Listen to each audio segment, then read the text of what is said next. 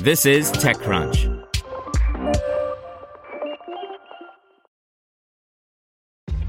This episode is brought to you by ShipStation.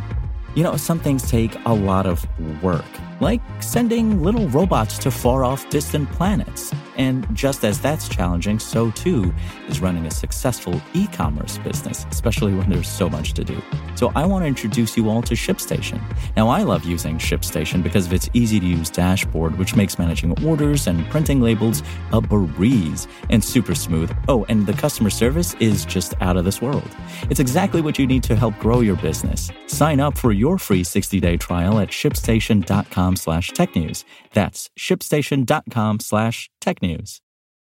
This podcast is supported by Tools and Weapons, the podcast hosted by Microsoft Vice Chair and President Brad Smith. Each episode features insight you won't find anywhere else from the center of the conversation surrounding emerging technologies like AI. Right now in the podcast, you can hear a special episode where Brad Smith lays out Microsoft's vision for a vibrant marketplace driving the new AI economy. To hear more, follow or subscribe to Tools and Weapons with Brad Smith wherever you get your podcasts. Welcome to TechCrunch Daily News, a roundup of the top tech news of the day. Presented by Bose. Bose frames look like regular sunglasses, but tiny speakers hidden in the temples create an immersive experience unlike any other. Go to Bose.com to find out more.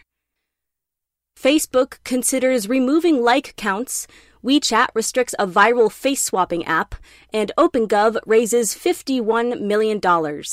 Here's your Daily Crunch for September 3rd, 2019. First up, Facebook says it may remove like counts.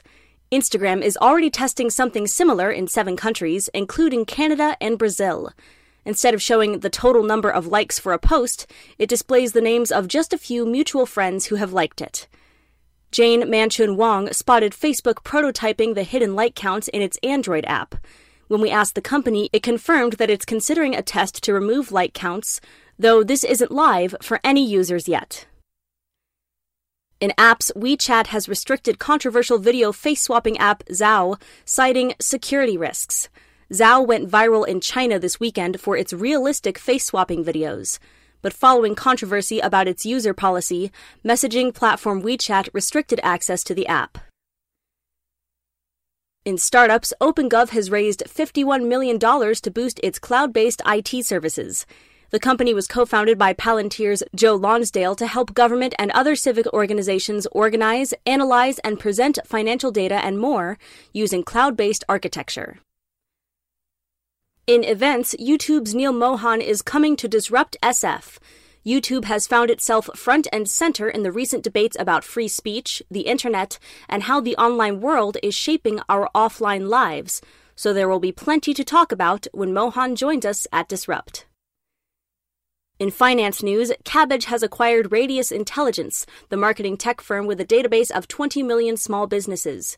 It has been a tumultuous period for Radius, which announced a merger with its big competitor LeapSpace last year, only to quietly cancel the deal 3 months later. 2 months after that, it replaced its longtime CEO. Next, Natasha Lomas examines whether iPhones are generally superior to Android devices when it comes to security.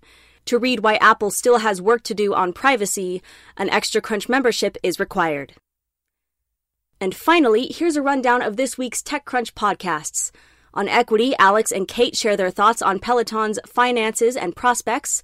And on this week's original content, we review the Netflix series The Dark Crystal: Age of Resistance. That's all for today. Check back weekday afternoons for more from TechCrunch, or go to TechCrunch.com.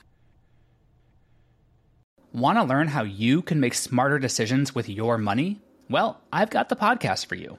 I'm Sean Piles, and I host NerdWallet's Smart Money Podcast. Our show features our team of nerds, personal finance experts in credit cards, banking, investing, and more. And they'll help you make the most of your money while cutting through the clutter and misinformation in today's world of personal finance.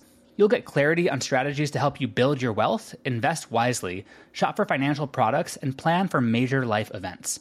Listen to NerdWallet's Smart Money Podcast wherever you get your podcasts.